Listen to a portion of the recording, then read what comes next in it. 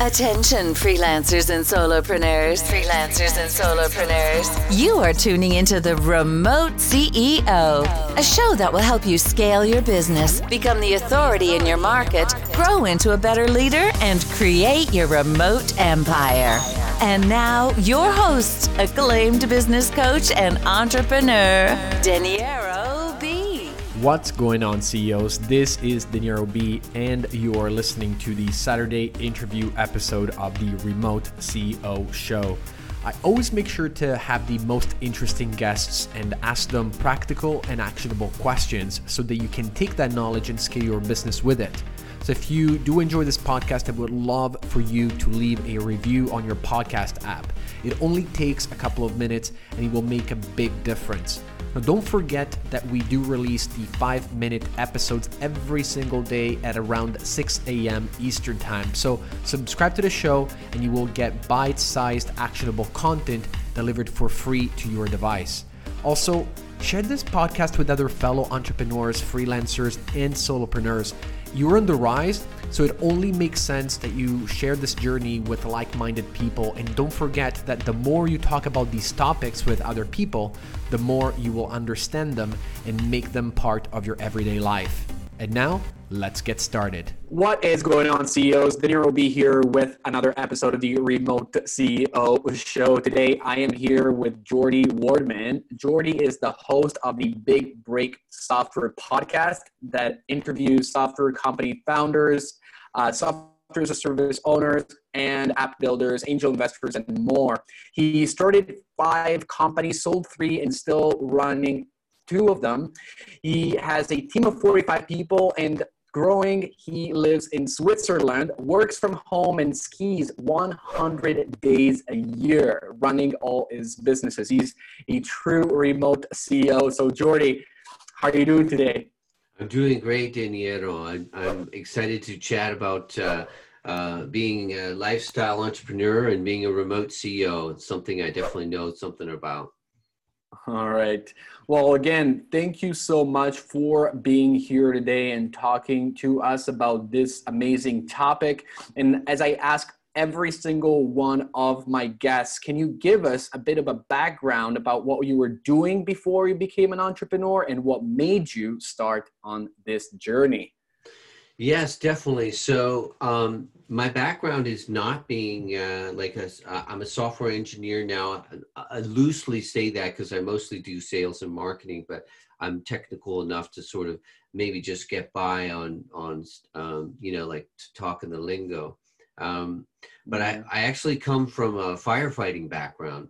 And so now when I'm seeing all this stuff happening in the US, in California, in Oregon, and in Washington is exactly what I used to be doing. And so all my friends, some of my friends that I used to work with, I'm writing them and seeing how they are. And but I kind of missed that a little bit. Just it only happens when the big fires are happening. But eventually, while I was doing that, I realized it's not so great for raising a family because you're gone a lot.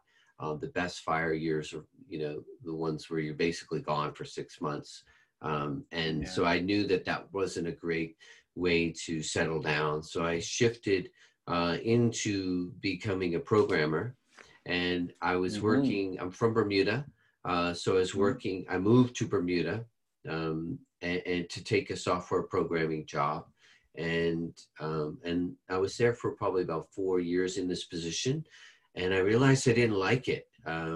And so it was the office politics and things like that. And also what I realized was, while I was a decent programmer, I saw that my heart wasn't really into it. And I saw that there was people that were always going to be better than me at it.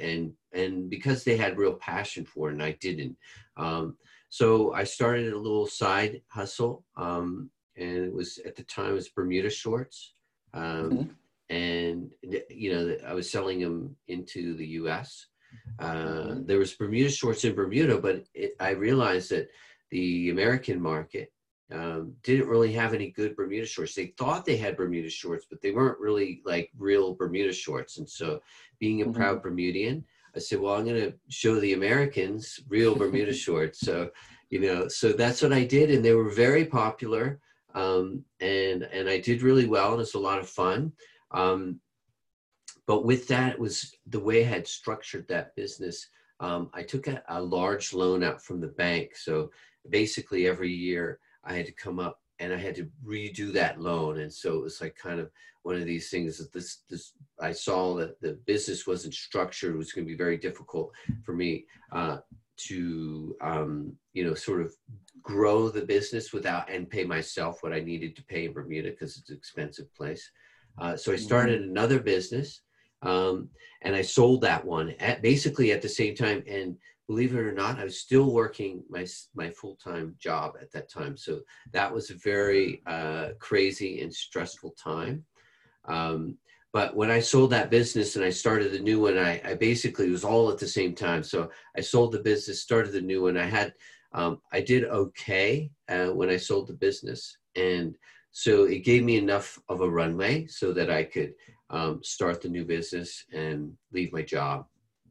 So that was essentially how I got to where I am now. And as you mentioned in the beginning of the show, I've subsequently gone on and started a few more companies and I've sold them. And I'm now doing software development, which is something that really is well suited to both my lifestyle and my skill set. So I think I'm going to probably stay in software now for, sort of the next 15 years. That's super cool. You said a couple of things that really hit home. The first thing that really stood out to me was the fact that you were saying, for as much as you're trying to work and you're in development at your developer job, there's always going to be people that are going to do better than you because they had more passion about it. So that's actually very interesting. And also the fact that you really started bootstrapping now with your Bermuda business, at the very beginning. Did you have any staff members or were you just flipping shorts? Were you making them at home? How was that going for you? Yeah. So I basically was definitely bootstrapped. I did a friends and family. Loan to get, the first thing I had to do is to get some prototypes. So there's nothing made in Bermuda. It's basically an island. There's no resources there. So we went to China. But the idea at the time was I wanted to have a mix between a surf, a soft microfiber that you could wear as a surf trunk and a Bermuda short. So I basically took if you can imagine a Quicksilver microfiber board short and merged it into Bermuda shorts that had pleats and were really nice. So the idea was that it was active so that you could travel, you could go swimming, and then you could show up at the yacht club and still, be accepted in. That was sort of the idea. And it was a huge hit. And I wore them all the time because I used to wear linen Bermuda shorts while I was traveling, and they were terrible because they get wet and then they take hours to dry. So I got a prototype built. I went to a trade show in Orlando, Florida. It was this big show, and I, it was kind of at the time, it's a lot of money. It's probably $2,500 or something. But I basically showed up with 4 prototypes. I strung up a clothesline and I hung out the shorts and I had a Bermuda flag, and it was the most ridiculous low budget thing and it was sort of, I was put back and I had the cheap stalls, so I was sort of put back in the room, and all the big buyers were going around looking at it, whatever the big Tommy Bahama and all the big guys were in the front. And by the time, they got to me, they were just I was just sort of an afterthought. But I was there for 2 or 3 days, and I got a couple of big accounts, some, at the time I got some nice accounts, and I didn't have any inventory at that time. So I used these guys who said, listen, let's place an order. And so I used that to sort of launch the business. So I basically, let's say if I wrote 25,000 in business, I could go to the bank with that, and I had the guys prepaid me for something. So maybe I took a 50% deposit or something. And I got enough from that I was able to launch the business. And that's essentially how launched my entrepreneurial career, and I had no idea what I was doing. But I just knew that I couldn't work in that office. That was what was driving me. That's a super inspiring story, man. Honestly, like traveling to Orlando and getting that booth and kind of like figuring it out as you go, which is really the mentality of a lot of entrepreneurs, which is great. You got so many businesses under your belt, 5. Now, I do want to really focus though on what you're doing right now. So your focus right now is software as a service. So for those of you at home that have been listening to my podcast for a while, you know that I used to work for one, but I want to make sure that everyone that's listening understands what software as a service is and why it is a great model. Can you explain that, Geordie? Yeah, so software as a service is basically any software that runs as a monthly service. That's the model that I'm interested in. So for example, like Adobe Photoshop, if you remember back when they first got going, they were a service that you would buy the software for say $200, and that's a one-time fee. And I don't really like that. I like the monthly recurring. So they switched to a monthly, I think it's $19 now or $24 or whatever. So the reason that is nice because it's a low sort of threshold of pain to get into it, but people may stay on for 4 or 5 years using that. So in the end, Adobe makes a lot more money by keeping that client at a low monthly. So that's a software, so Netflix, Google, like Gmail, if you're paying for it. So these monthly recurring softwares that essentially recur on a monthly basis. That's what software as a service is. Mm-hmm. And it's a great model. So right now, can you really like explain, because here's the thing. I know that a lot of people think that in order for you to start a company, whenever they think about software as a service, startup in general, they need to get investors and inject millions of dollars of capital into, a big office and hiring staff and all that great stuff that people talk about. But it couldn't be further from the truth, actually. There's a lot of businesses start very small. So how big of an investment do you need to create a software as a service? And what do you need at the very beginning to start getting the machine running? I think you need to have, what I tell my clients, because I've got 3 software as a service that I run myself, plus I build them for other people. So I know very well like how to do these lean. So I've spoke to a girl, by the way, she's not one of my clients, but she started a software as a service for $500.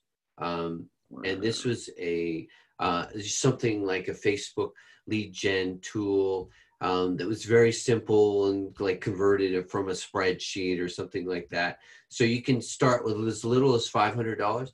I believe now she's doing around $30,000 a month. So she's doing great. It's probably 18 months into it. I'm building another software as a service that I'll probably do for less than $10,000. And I've also know people, and I've built software as a service for in the $5,000 to $10,000 range. That's generally what you can do. Now you got to think it's solving like a core problem, right? So it's not fancy. So you need to have a core problem. And let's say, for example, one of my software as a service does reviews for music teachers.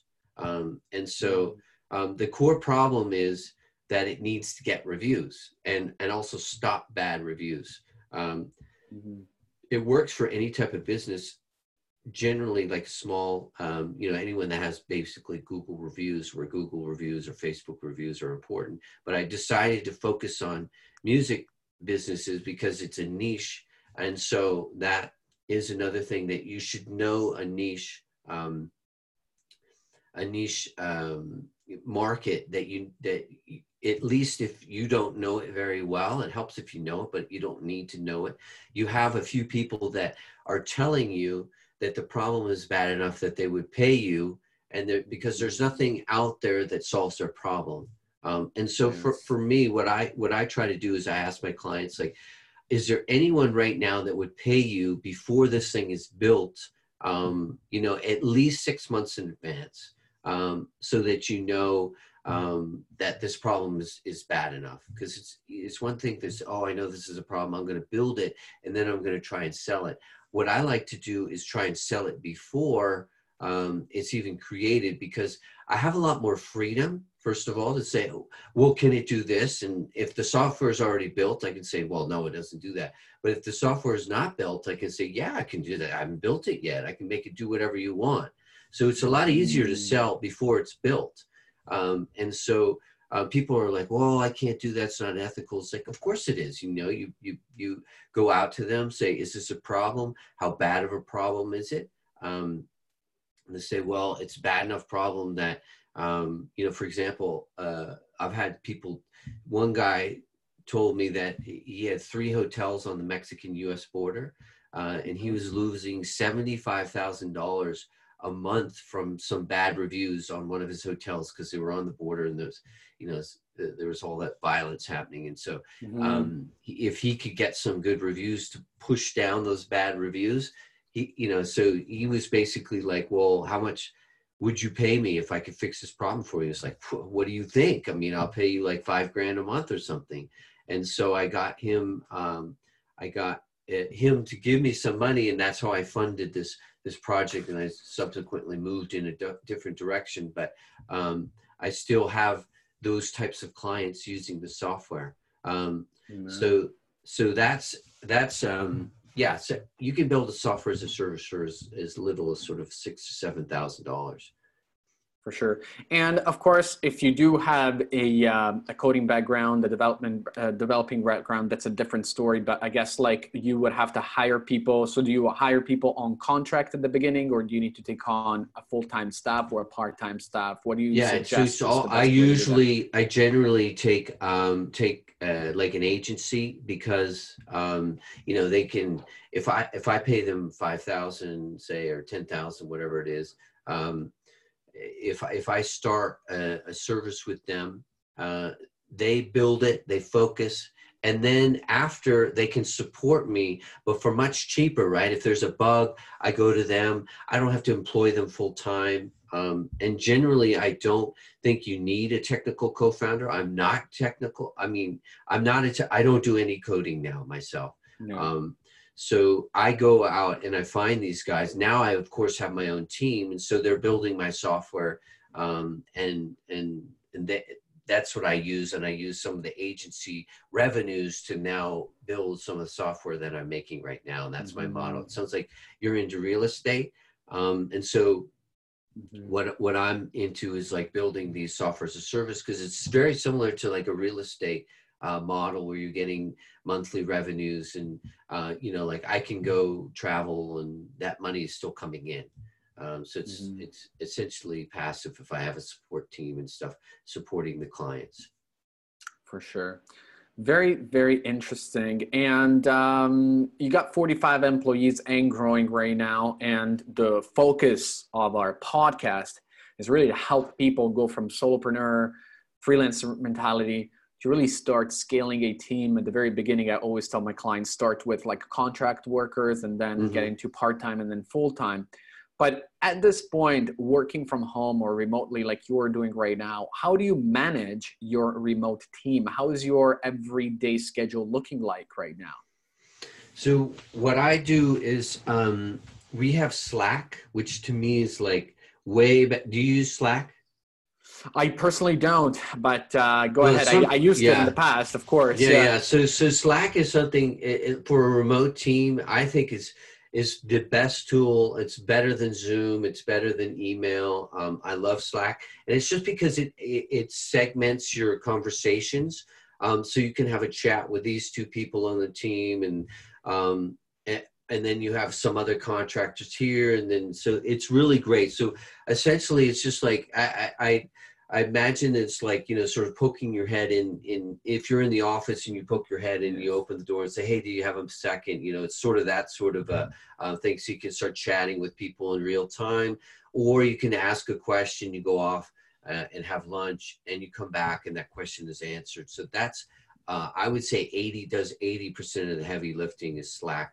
Now, one of the things that's pretty key is a weekly meeting. So generally, even if this person, I have a contractor that's probably working no more than 2-3 hours a week for me, but I meet with her every Monday at the same time. It's like 15 minutes. How did the week go? Do you have, what did you get done? Is there anything that you need from me? And so weekly meetings, and I don't have a lot of them. And then for the really important stuff like my dev teams, I even have daily stand-ups. I'm moving away from that. So I now have a project lead that does daily stand-ups, but I ask him to post in Slack every day. What did you get accomplished? Not what did you do? What did you get accomplished? Because there's a huge difference. Yes. And what problems are you having, and how can I, sort of unblock those? Is there any questions that you have that can unblock those problems that I can help you move forward, so that nothing is like, we don't go a week and be like, oh, well, I couldn't do that. It's like, why? Oh, well, because you need to do this for me. I don't have a login or something. It's like, like, we should have told me that. So, so the daily stand-ups are really good, and it can be 15 minutes. And that's sort of an agile methodology, but you could really use that for, a content writing business, SEO, whatever, Yeah, 100%. Listen, I want to talk about lifestyle design. We haven't, we mentioned at the beginning of the show that you are in Switzerland right now and you're skiing quite a bit. But I definitely want to talk about this because the whole, mentality behind the remote CEO that I'm creating the show and the academy is that you really want to create a lifestyle that suits you, like what you want to do. And I think you are really living this exact dream for about 15 years, you said. So can you give us, or the listeners at home, at least a couple of tips on how to create the lifestyle of your dreams and really learn how to chase what you really want and not what other people tell you should chase? Yeah. So the biggest thing that I've learned creating a lifestyle is delegating, really. I've gotten very good at delegating. So I've sort of got a team now, I obviously have a team, but it's almost like a network. Like if there's small things. So one of the big things that I've discovered is tracking time. So I actually am building an app right now to do, because I started to do this on a spreadsheet. And then I realized when I was telling people about this, they're like, oh my God, that's great. Can I use that? And so, being a good software entrepreneur, I actually am turning this into a SaaS. And, but essentially what it does is you spend a few days, basically tracking what you're doing, right? So let's say you're a freelancer, you're a content writer, and you're good. And so you've got five clients, and that's enough for you to sort of make a decent living. It's recurring. So what you really do is you go out and you find, you track your time, see what you're doing. And if you're just basically writing all the time, you're not out there getting sales, right? So you can't really grow your business. And if you're Canadian or whatever, there's great content writers. The guy I use is out of Kenya. And he's, his cost of living is a lot lower than mine in Switzerland. So I have no business writing my own articles. So if I was writing my own articles, I would actually put a dollar amount on that time. So let's say I pay myself whatever it is. Let's say it's 10,000 a month. And so if I spend an hour on that, that would approximately come out to be about $60 per hour that I spent on that I could have been doing a much higher leverage activity. So he said, well, this is $60. I can pay this guy $15 to write that same article. I just gave myself, that extra time. So now instead of doing that writing, I'm actually going out and doing higher leverage activities, which is, podcasting or on the phone talking to get clients. So that's basically what I've done. Is now my whole day is, should I be doing this? No, delegate. Should I be doing this? Can I automate it? So essentially, like my whole day now, as I've been doing this for about 5 months, And it's become basically very, very efficient. And I've gotten laser focused on how I can grow. That's how I've been able to essentially grow to 45, develop, a team of 45. And this business is only 2 years old. I started as a solopreneur 2 years ago. And I didn't know anything. I'm not even a programmer.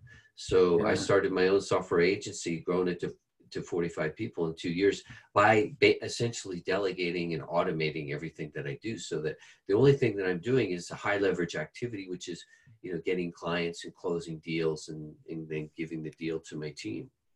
Yeah, for sure. It's a very interesting concept because, time tracking has been around forever, but the idea of really like looking at how much your time is worth and then using that to calculate how many, dollars you're really like wasting basically by doing activities that you could give to someone else is actually very, very interesting. Let me know when you launch that app. And well, I'm actually launching, but I'm launching next week actually, and it's very reasonable. It's $15 a month, and anyone can afford that, So I'll definitely give you the link by the time this goes. Yeah, and we'll put it in there. Yeah, we'll put it in the show notes. I'm sure other people will be interested in checking it out.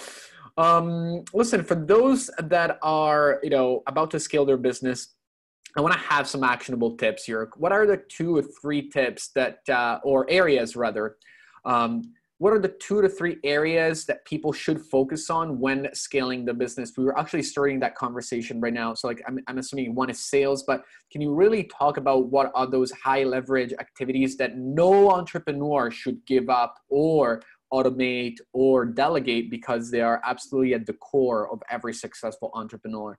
Yeah, I think it's got to be sales. And a lot of people say, "Oh, I don't like sales," and unfortunately, I would argue if you don't like sales, I mean, maybe you shouldn't be an entrepreneur, because you're always selling something, and sales is not scary. It's not a hard sell, right?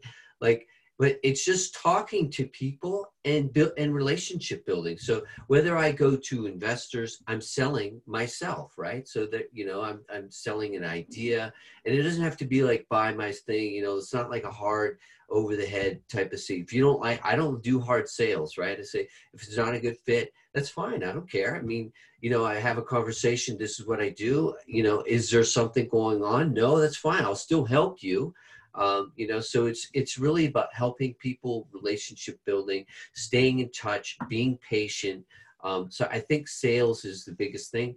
And for me, I'm a big, on the phone guy. So just talking, we're talking, right? It's easy. You do it every day. That's really what I feel sales is.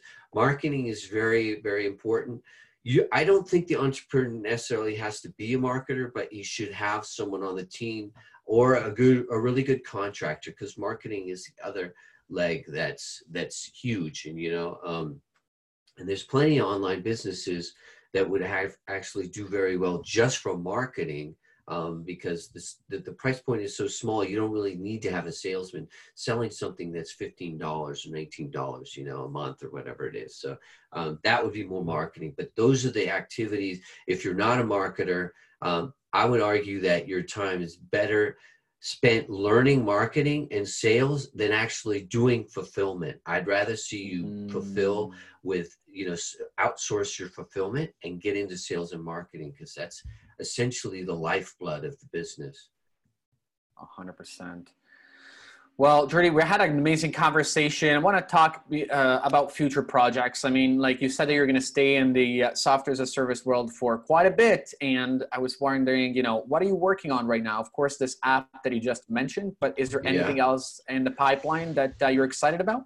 Yeah, so I'm building another one. It's just going to be for software developers, but it's a lead gen tool that I'm building. It basically goes out to Twitter and social media and forums, and it finds let's say, for example, someone says, does anyone know a good web development team? And so I would get that and write them an email and say, hey, I heard you were looking for software development. Wow. Guess what I do? So that's a tool that I'm building. My goal is I'm building sort of a software as a service private equity firm right now. So the software development is sort of half my business, and then the software as a service is the other half. That's sort of the direction that I'm going the next sort of 15 years. I'm 2 years into it.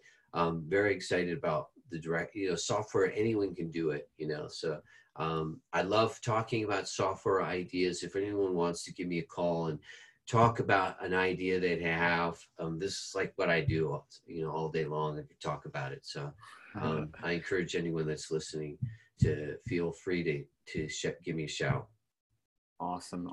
Geordie, this conversation has been super interesting, and I'm sure my listeners want to check out your apps and everything else that you're doing. So where can people find you online?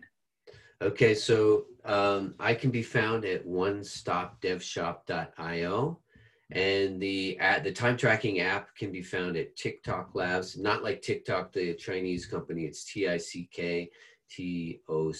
lab.com, and that will be launched here in a week or two. Either one of those is where you can find me. All right, awesome. Man, thank you again so much for being on the show, and I'm looking forward to having you back in the future. Talk to you soon. I'd love to come back on anytime. All right. And this is it for today, CEOs. Thanks for staying with us until the end. Can I ask you a big favor? Can you please leave a review? I know the podcast app is not super straightforward, so if you don't know how to leave a review, just DM me on Instagram at DeNieroB, DENIEROB, and I will send you the direct link to the review section. And to show you my appreciation, I will answer any business question you ask me during that conversation. So thank you again, and I will talk to you again soon.